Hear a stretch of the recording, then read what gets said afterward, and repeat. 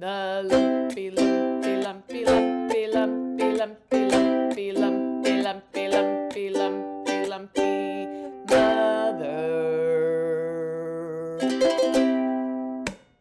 Mom! Hi, everyone. I'm Sarah Stark.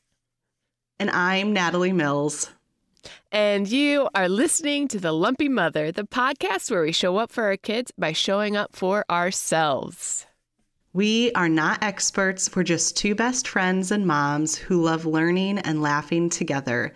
I have 4 kids, an 8-year-old daughter, and 3 sons who are 7, 6, and almost 2.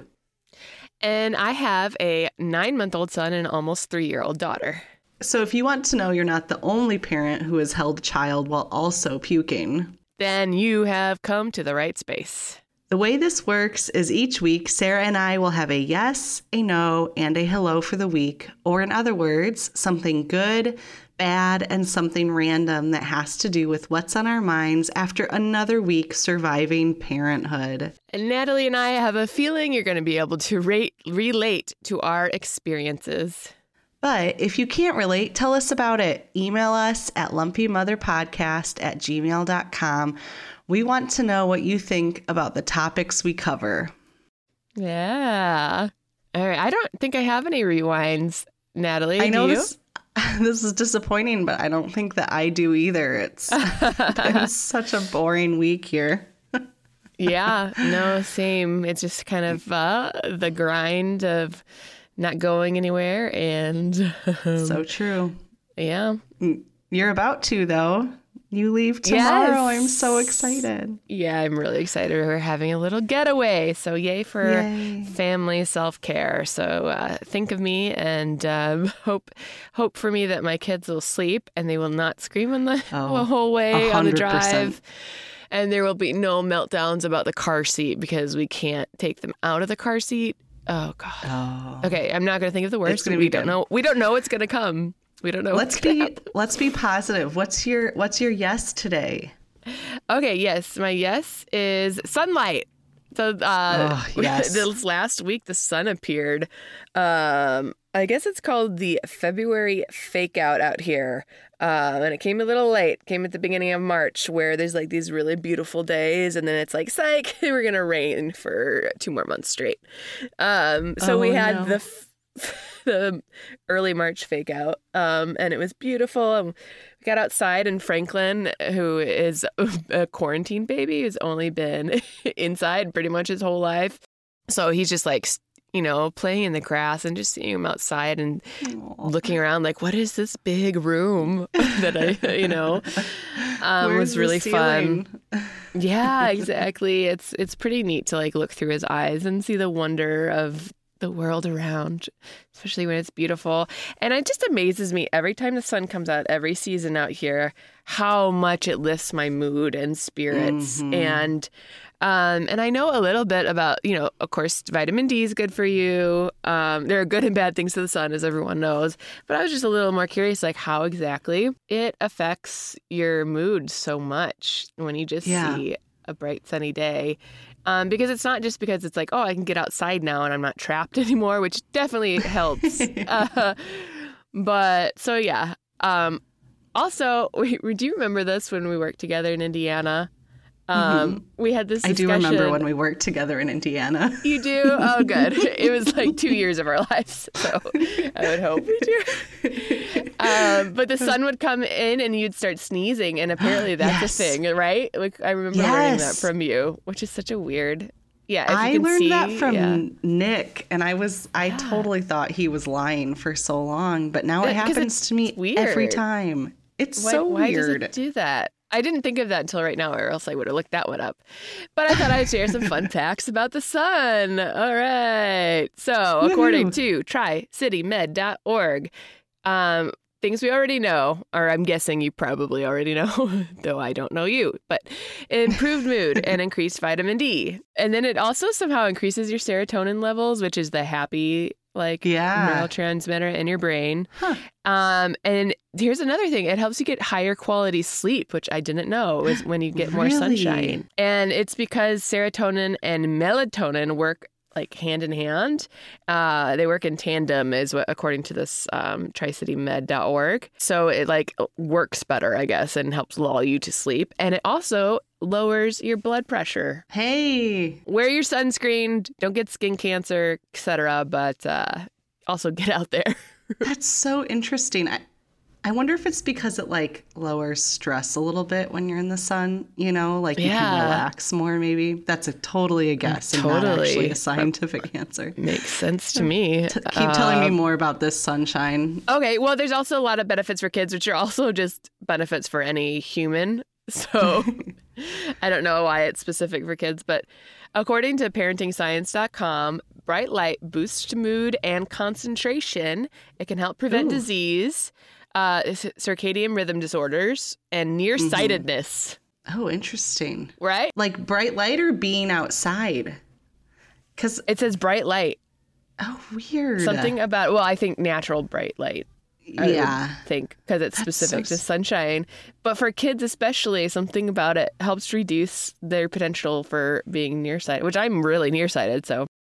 And then new research suggests that bright light has a crucial impact on the brain and may foster the formation of new synapses and enhance our ability to learn. Because this article is talking a lot about how kids need to get out of the classroom. And these are like big reasons. It's just sunshine alone and like the being under the fluorescent lights all the time doesn't aid in their ability to retain information or anything very well. Oh, interesting.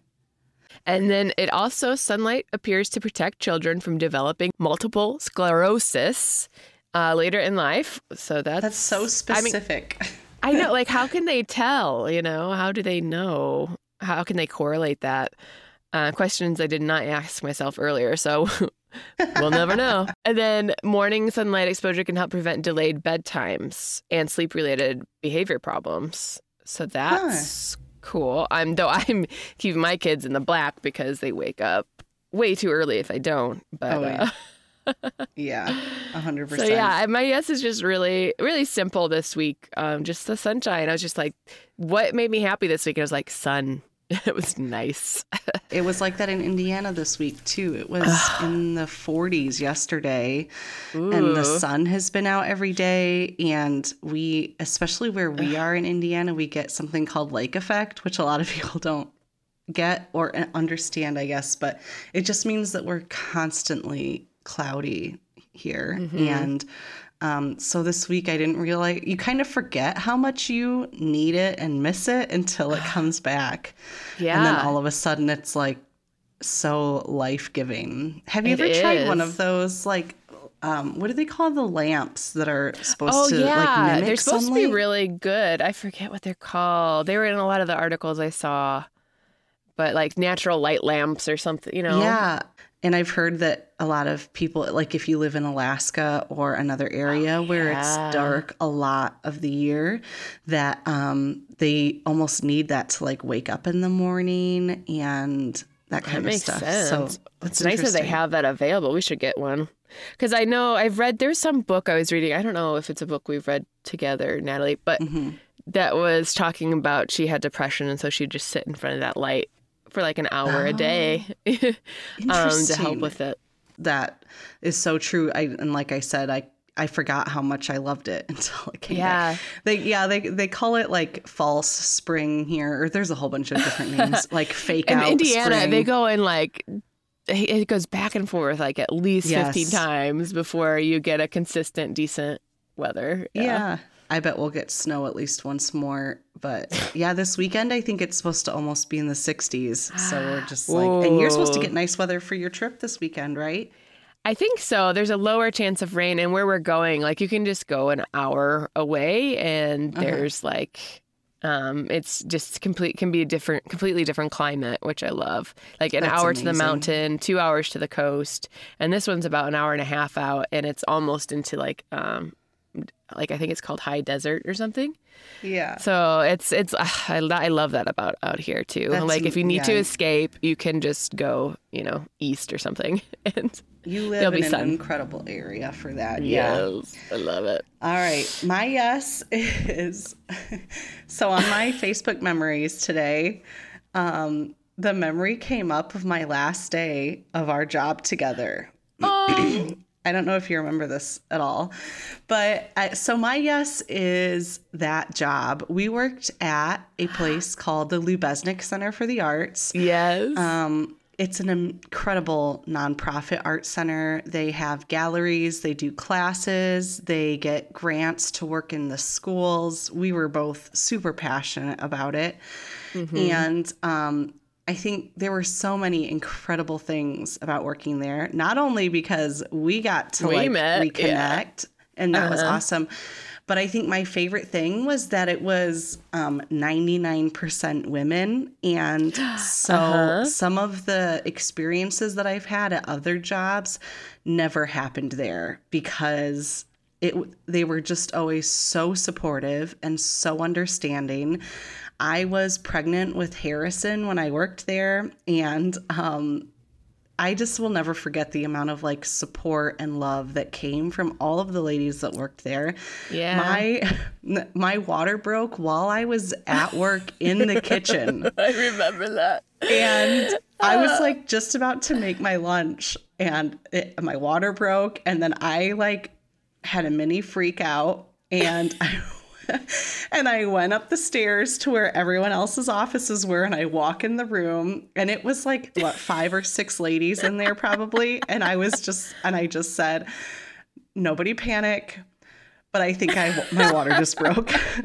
And everyone immediately started to panic in like the most motherly, wonderful way. Yes, and so like all 6 of you walked me all the way out to my car.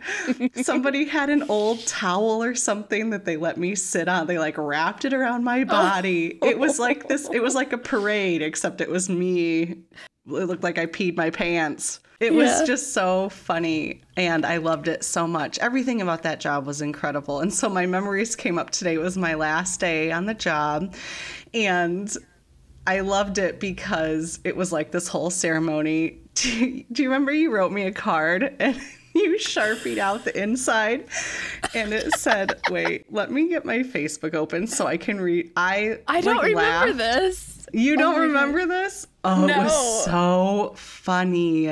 I remember on my birthday, you wrapped my whole desk in wrapping paper. Yeah. It was the best thing ever. It made me so happy. We had so much fun. So you wrapped everything on my desk as payback, I think, for when I did that to you. Yeah. And then Nikki was such a sweetheart, had a box of suckers, and it said, "Work is going to suck without you." Oh, Nikki, and then you put all these balloons everywhere. You gave me a card that's on the front was like a duck or something splashing in a puddle. And on the inside it says, "Splashes of smiles and puddles of fun. Here's hoping you." And then you crossed out what it said, and you wrote, "Here's hoping you leaving me forever is a bright, happy one." I don't even remember that. That is so funny. That's one of my favorite things to do, is to get cards and like black them out and put random sayings in them.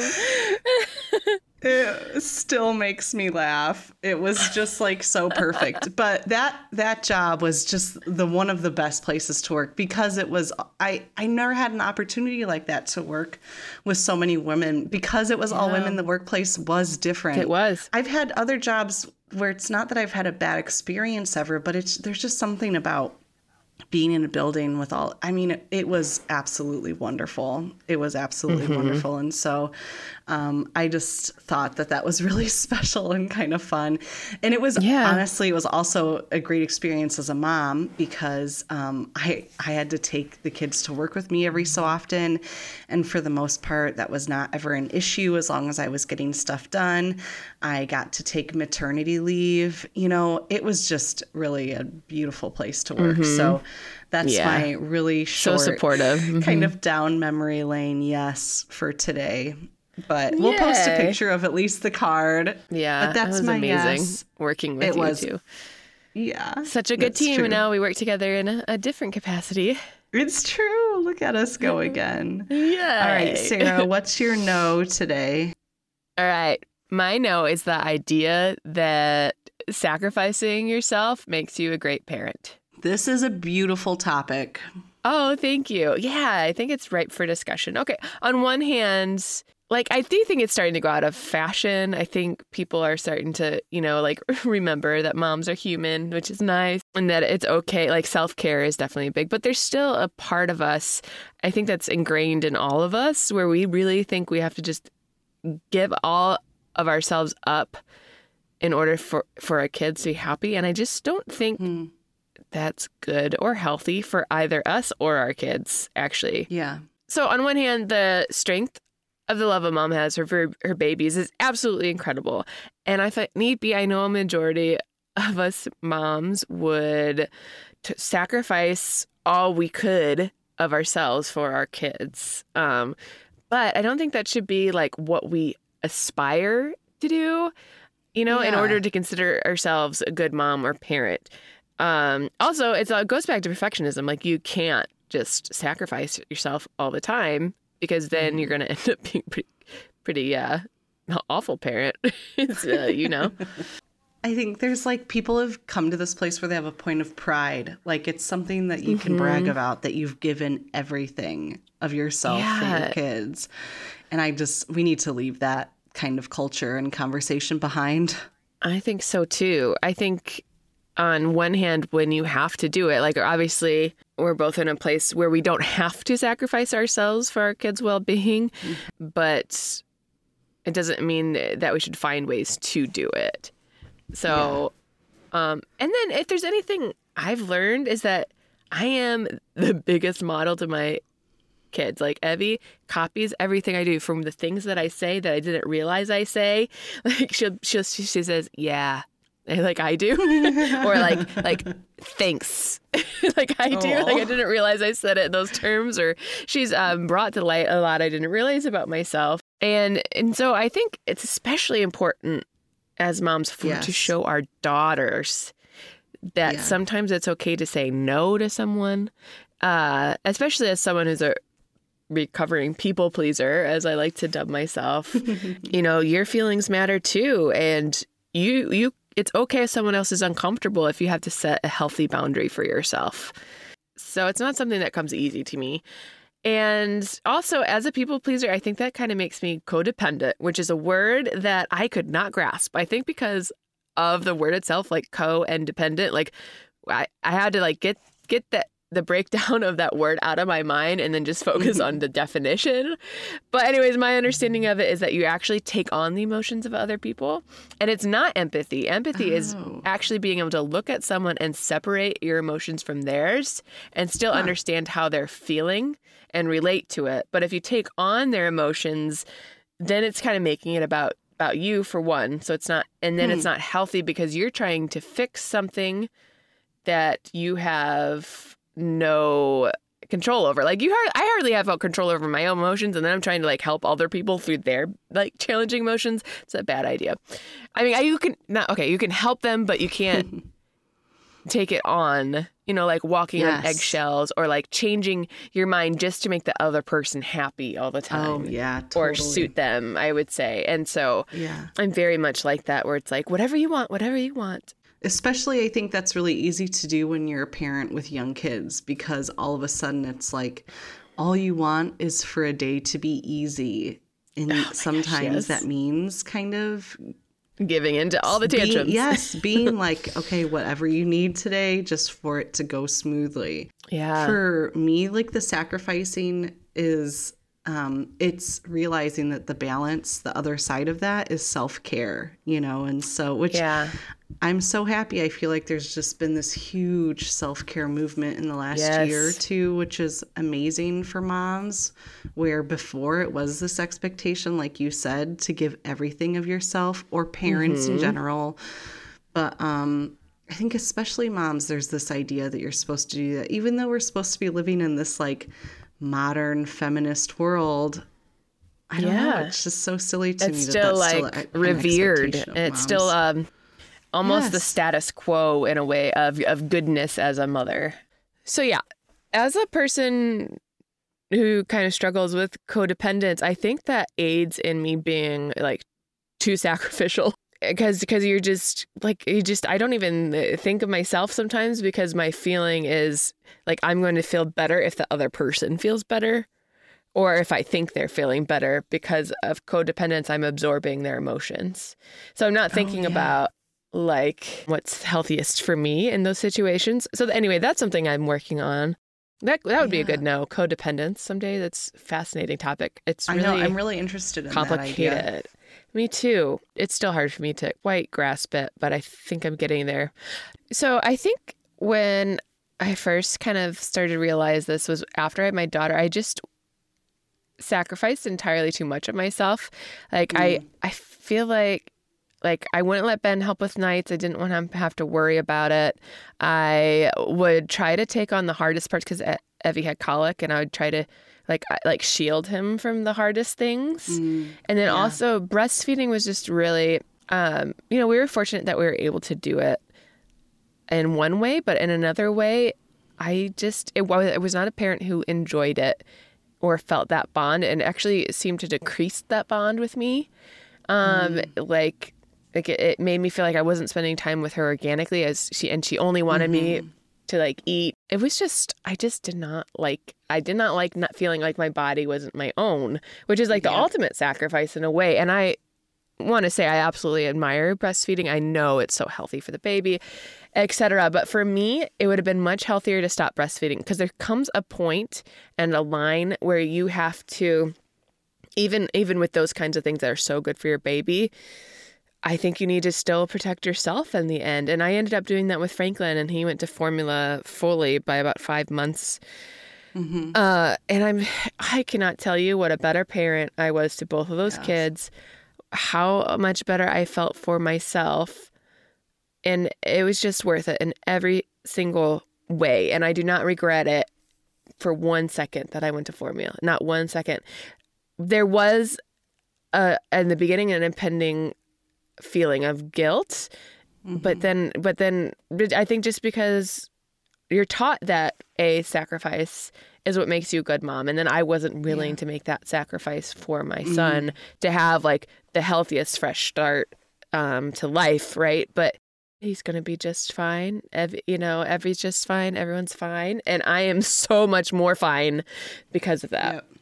You can't convince me that my baby isn't healthy because I use formula instead of breast milk. I know there's a lot of really good reasons to breastfeed your baby, but I feel like it has gone the other extreme that, yes, okay, scientifically, breast is best. But we can't just be like breast or nothing, like especially in the hospitals.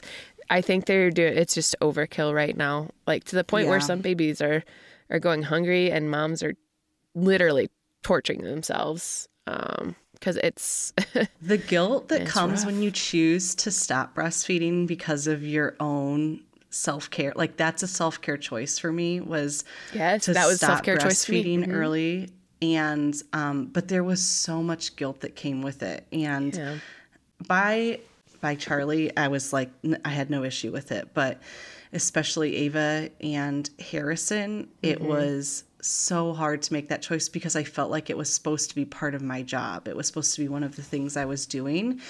And if I wasn't doing that, then was I still as worthy of a mother? Or, all of these silly things ran through my head, which are all totally not true, And so, but yeah, sacrificing my body in another way, outside of just growing a human and then birthing said human, like continuing, I did not like the idea that I would have to sacrifice my body for another year beyond that. Right. Like that was, I just needed, I needed it to be my own.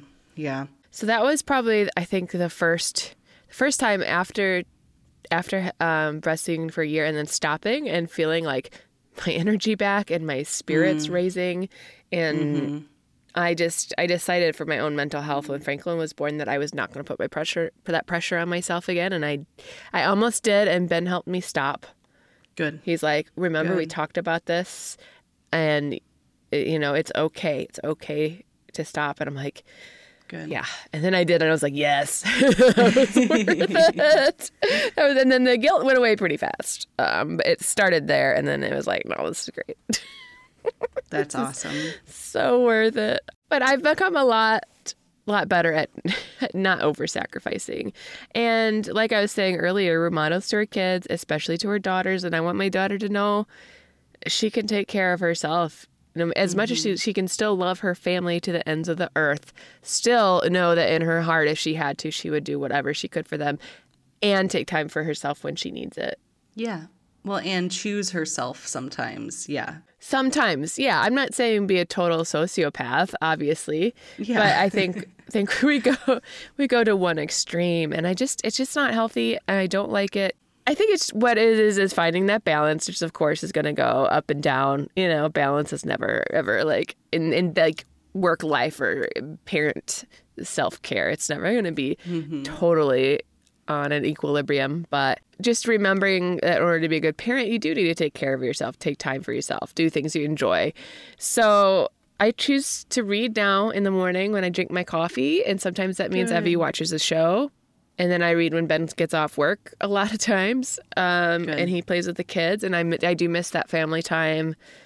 There is a little guilt there. I mean, I do both, right? But I also just spent all day with my kids. Why can't I have an hour or so to myself? But I'm a lot happier, and I think the time I spend with my kids is I just enjoy it that much more because I'm not just doing it because I have to, Yeah. I had to remind myself for years that it's not the amount of time spent, it's the quality of time spent. Yeah. And so, because sometimes I try to measure it, and then I realize, no, if I need to take an hour to take a shower and then sit in bed and read for a while, and it means that the quality of my time with my family is better for the rest of the day or the rest of the week or whatever, then that's an investment. Absolutely. It is. And I like that. Everyone invest in yourself a little bit. Because if I don't invest in myself, I will end up having a day where I'm like, just sleep all day or something, or like I just can't do it anymore. And that's not good. Like I am not putting enough self-care in if I get to that point. It's normally when the sleep deprivation is really terrible, where I'm like, I have to rest. I have to, like, my body is collapsing. So like, I think there was one time when Franklin just hit his 4-month regression where I was Googling, can you die from sleep deprivation? And then I was like, you know what, this weekend, I think just Googling that means I'm going to sleep. Like, it's okay. It's okay. And then someone posted on Twitter about that. Like, what does it mean when you're Googling if you can die from sleep deprivation? And I was like, I would tell you, but I don't remember the results, probably because I was so sleep deprived. That's hilarious. Yeah. So I thought that was funny. So at the end of this, there's this great blog I found about this, and she had some really fantastic quotes. This website is thewellmomco.com. And so this is just some excerpts from what she wrote. She said, "When did we get the idea that having nothing left to give at the end of the day means you did a good job? Modern mothers often believe that in order to be a great mom, you have to be utterly selfless, sacrificial by nature, and suffering on some level," right? Then she continues, "Motherhood does mean sacrifice, as we all know, but not sacrifice of," and I love this list. So it does not mean sacrifice of your self-worth, your self-confidence, self-healing, self-acceptance, and self-being. Yes. That was amazing. Right? Isn't that beautiful? And then she kind of closes it out. She says, "You matter too. Your needs, your wants, your dreams. You don't have to sacrifice it all to be a good mother. You weren't meant to merely survive parenthood, and you can learn to thrive in it. You have the knowledge, the ability, and the strength inside you, but you have to nourish it." Perfect word, nourish, right? Yeah. If you have to make room for it, and when you can't do it, you have to ask for help with it. Ugh, that's so hard. Asking for help does not make you weak.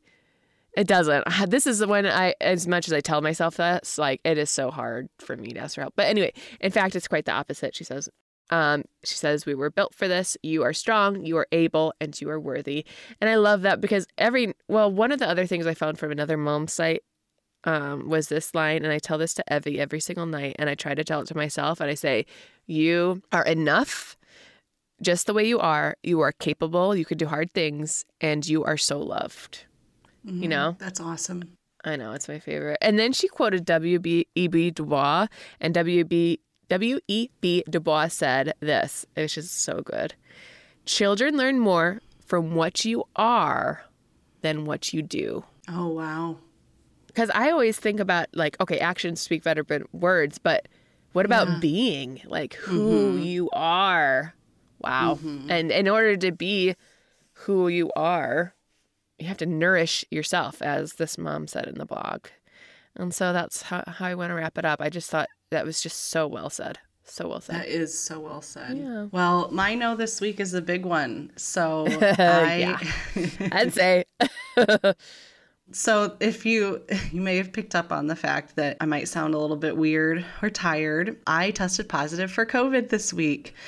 And we record separately. Like, well, obviously we're across the country from each other. We do it over Zoom. She's in her room right now, like isolated. Yeah, go ahead. Yes.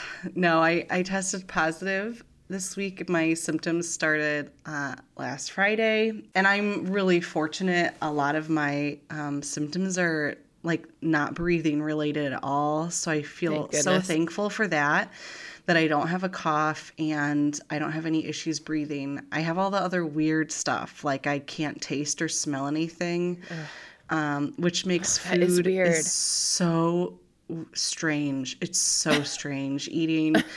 I can't even explain it. I have a lot of joint pain, which has probably been the worst thing so far. Just exhaustion and a little bit of like headache, lightheadedness, that kind of stuff. But really that's all stuff that like is not a huge deal. What I'm really fortunate with is that somehow Nick has not shown any symptoms yet. If he has it, he has not shown a single symptom. And so I am quarantined into our bedroom. Him and the kids cannot go to school or work because I tested positive, obviously, for X many days. And so I am just so thankful that he doesn't have symptoms, because now it means that I can actually rest and get better. And he is just kind of solo parenting it for like 10 days, you know. Oh, wow. But that's hard, man. Props to Nick. Thank you, Nick. Thank you. Yeah, seriously. Because not only is he solo parenting, but he also has to like bring me food and things like that. So he's got a fifth he also child. has to kind of take care of me. Yeah. But so my no is kind of to go along with that is just being sick when you're a parent. And this time around, me being sick, thank goodness I don't actually have to be a parent right now. But so many times when I get sick, you know, like Nick will still work because that's kind of the environment that we live in our country, you know, until COVID. Right. If your spouse was sick, that didn't mean you stayed home. And so, and so I have so many horrendous memories of getting strep throat and ear infections and the flu and throwing up. But you still have to parent kids, especially when they're young and like they can't take care of themselves at all. You know, my older three kids, at this point, they could kind of manage for themselves if it got really bad. But Charlie needs someone to, you know, unless he's sleeping, to be with him all of the time. And it is the worst being sick when you're a parent. Every parent out there that has gone through that knows exactly what I'm talking about. I remember just it tries your soul. Yes. We would watch so much TV when the kids would get sick, just like days of TV. Or like Charlie is at that age where he doesn't really, he's not into TV at all, which is great. But unless it's a day that so before my test came back positive, Nick was still going to work because he doesn't have to quarantine until you get a result back. And so those 2 days, it was me shutting the door to the playroom, him playing, and me just laying on the couch doing everything not to fall asleep on him, like to fall asleep while he was running around. And I remember that with the other kids when they were younger.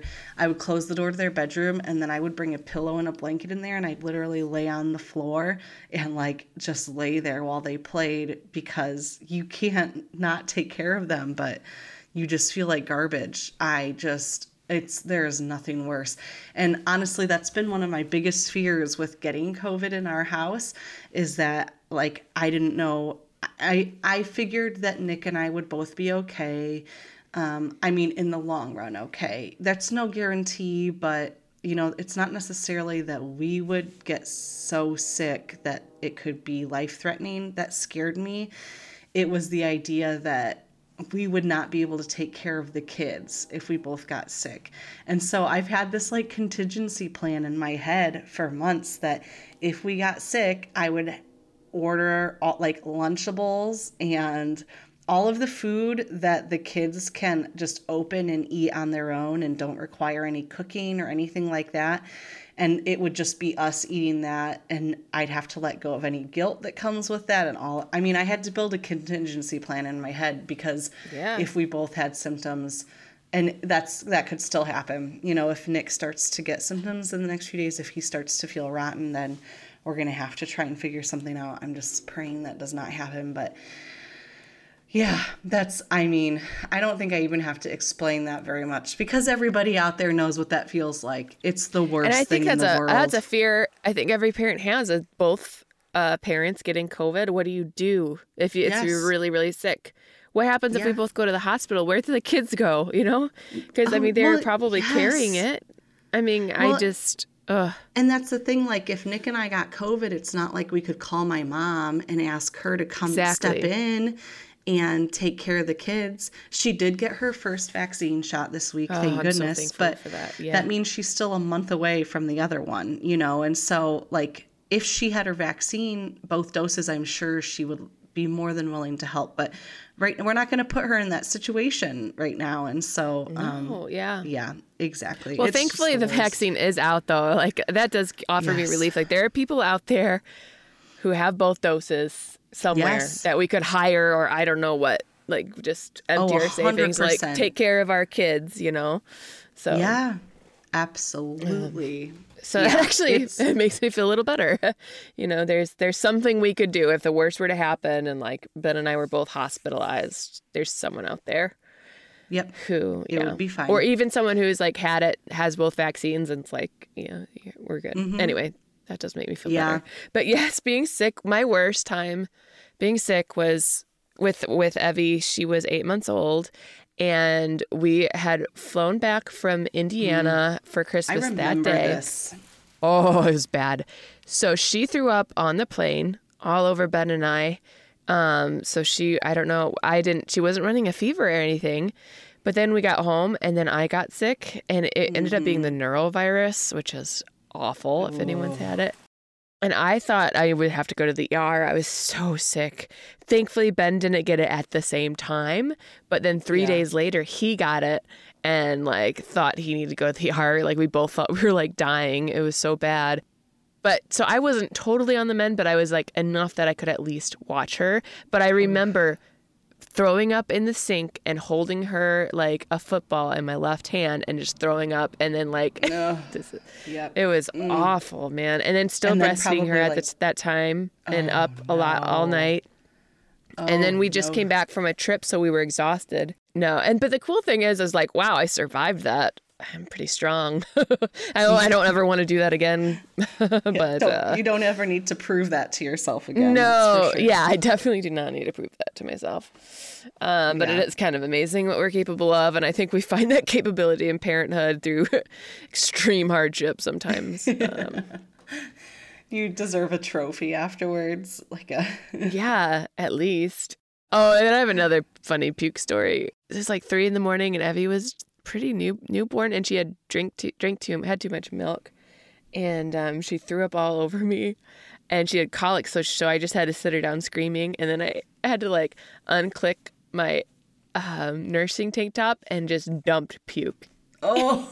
It like all went down my front, just dumped it right into the sink. And I'm just like, it was like a welcome to motherhood. You could like hear it come out. It's like, welcome to motherhood. But I'm just, Natalie, I'm so thankful. And you told me like that you're okay. Because I was like, okay, Ben's going to have to watch the kids. I'm going to Indiana. I don't know what I'll do there because I can't see her, but I'll be in the state. Well, that makes me so happy. But yeah, no, I'm for the most part, I'm good. Oh, thank Just you. have like Thankfully. flashes of weird. I don't have the horrible symptoms like the hospitalizing stuff. Yeah. It's the weird other stuff. I love all the weird fever dreams you had, though. That was pretty entertaining. Oh, yes. So many. And that's, yeah, I really do get crazy creepy, fever dreams. yeah. They're so horrible. I hate them. Yeah, they're cruel to you. They They're feel like, so realistic. yeah. So, all right, Sarah, what's your hello? Oh, mine is so fun. I say that every time, but it's because it is. So this month is Women's History Month. And it's been so fun to like, oh, okay, I'm just going to celebrate these random holidays and things. Like there was a happy National Pizza Day. And I was like, all right, I guess I can write about that now. I don't know. Like, anyway, have a platform for this. So because it's Women's History Month, I looked up all the bad A amazing moms from history. That's my hello. And I found some awesome moms. Like, oh my gosh. Talk about sacrifice, but also just like brave and strong and like, don't mess with me. Just wait. These are so good. Okay. So the first mom I want to discuss was Mina Wilson. And then this article, it's from mentalfloss.com. It says she's the mom in your corner. So in 1989, boxer Tony Wilson fought Stephen McCarthy, and the fight wasn't going well. So, unable to watch, Tony Wilson's mother, Mina, jumped into the ring and bashed McCarthy, her son's opponent, with her high heel shoe. The resulting head wound was so bad that McCarthy quit the fight. Then when a rematch was scheduled, Mina, the mom of Wilson, promised not to attend. And said I will never go back to one of my son's fights. But there was no need because she must have instilled fear into McCarthy because he withdrew from the rematch. That's incredible. That's amazing. Right? Oh my gosh, these moms. Oh, it's so amazing, these stories. Okay, the next one, her name was Angela Cavallo. And the article says she's super mom. In 1982, Georgia teen Tony Cavallo was working on his car in the driveway when the jack collapsed, pinning him under the car. And that's when his mom, Angela, did the superhuman. The 50-something woman lifted the 3,500-pound vehicle 4 inches and held it for about 5 minutes as 2 neighbors dragged her son to safety. I just got the chills. Oh, my goodness. Isn't that like the prime example of the adrenaline rush? Like, yes, yeah. Adrenaline. Isn't that like the prime adrenaline It is the story? prime, and it's real. It happens. That's amazing. It is. So scientists, like, I don't think they've ever been able to recreate such an adrenaline-fueled feats in the lab. Like, it just can only happen, it seems, so far in this type of situation. Then the article gets pretty punny. It says her hysterical strength. Well, I don't like that article. Yeah, let's not use the word hysterical for women. Yeah, please, can we get rid of that? Especially when she just did something amazing. It does seem to prove that a mother's love knows no weight limits. Okay. And then the next one is, her name was Mary Thomas, or the Den Mother. In 1966, Mary Thomas, a single mother of 9 children who lived in Chicago's West Side, found 25 street gang members on her stoop. The men were members of the notorious Vice Lords gang and had come to recruit her 7 sons. Thomas quietly excused herself, then reappeared with a shotgun and a message. There's only one gang around here, and that's the Thomas gang. Thomas made sure that each of her kids graduated from high school. And you probably know her youngest, Basketball Hall of Famer, Isaiah Thomas. Isn't that cool? Oh, wow. I love that's amazing. The next really one, okay, this. I love those stories so much. So this mom's name is Lydia Angiou, and it says she's the real mama bear. Okay.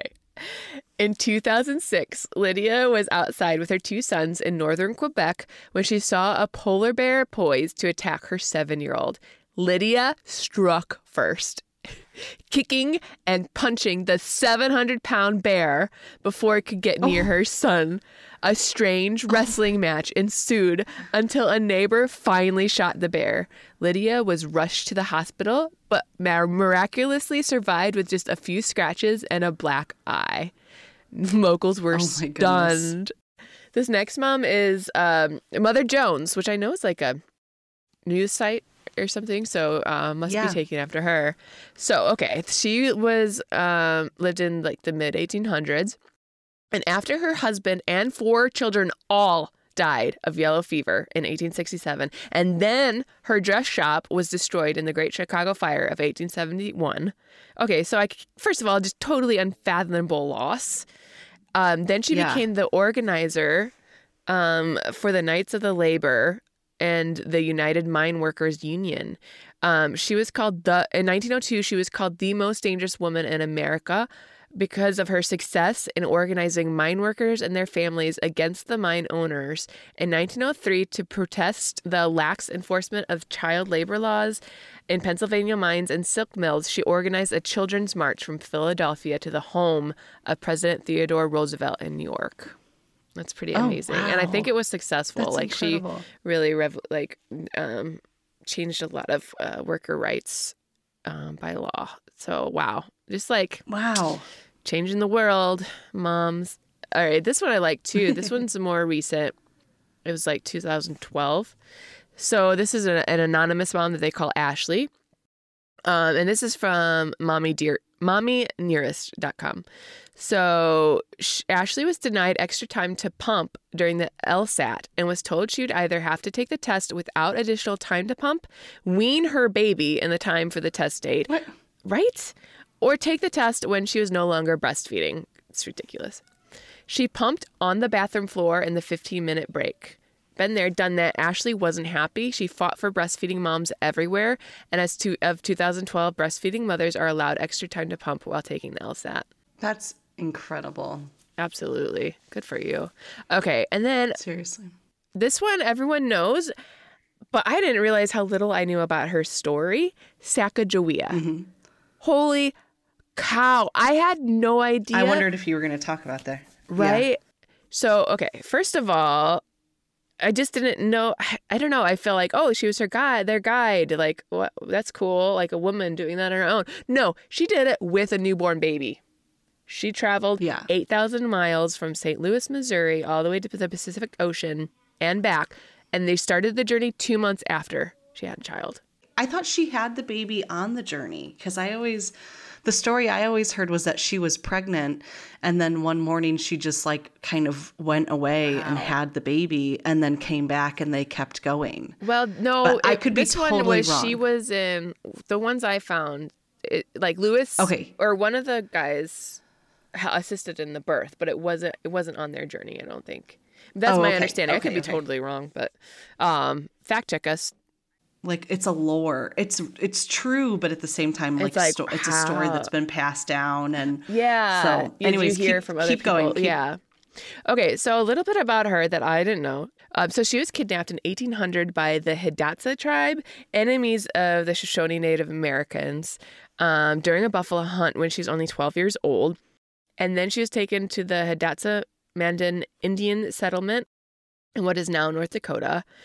And then in 1804, French trader Toussaint Charbonneau bought, or he was given Sacagawea as payment for a gambling debt, and she became his slave.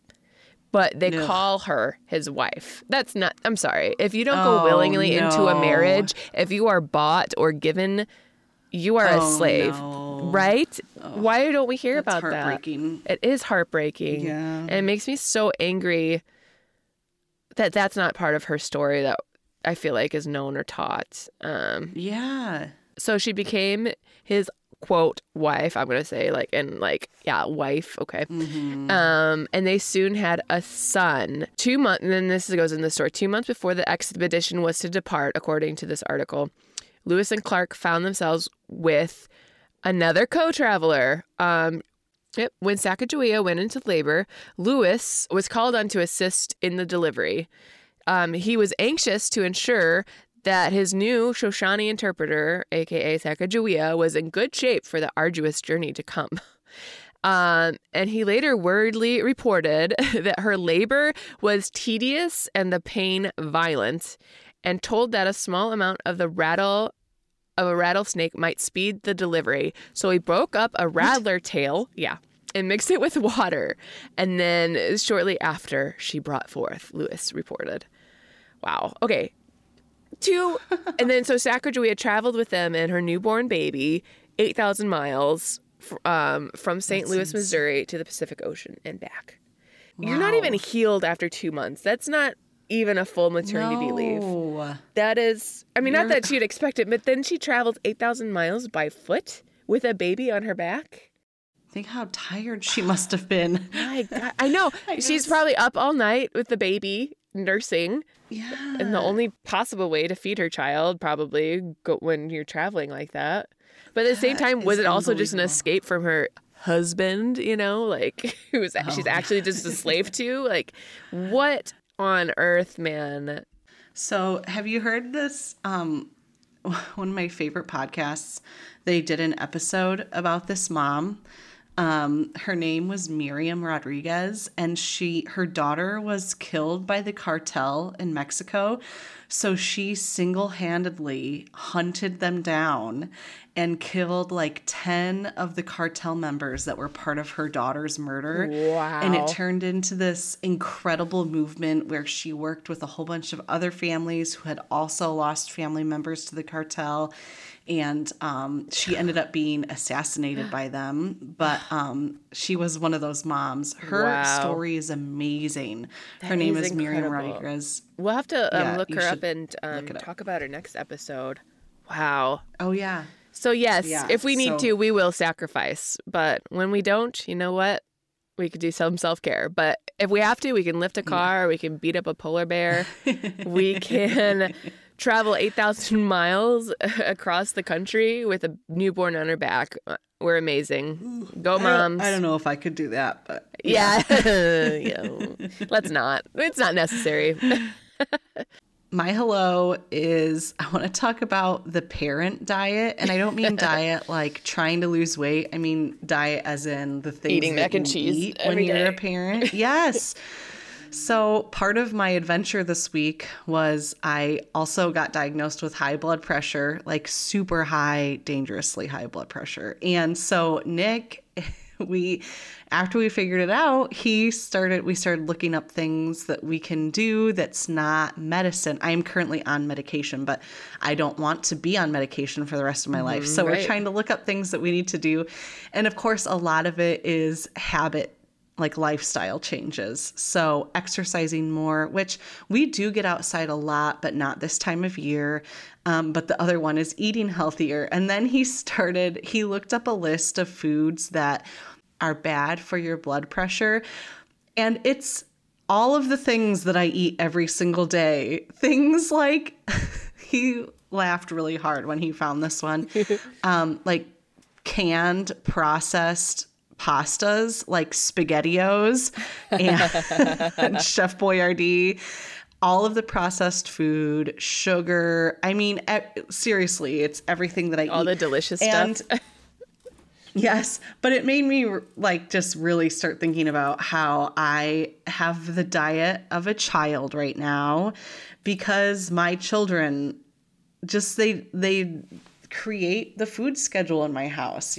All of my snacks are kind of based off of what they would eat. And there is healthy stuff in there. They love apples and pears and raisins. Raisins are still healthy, right? We count I them think as so. They're healthy. just dried grapes. I mean, you can't mess them up too bad, right? They might add sugar. That would be a bad problem, but That's true. But they love grapes and bananas and all of that. So they do like healthy snacks, but we also do a lot of goldfish and crackers and fruit snacks. And for lunch, we eat hot dogs. Yeah.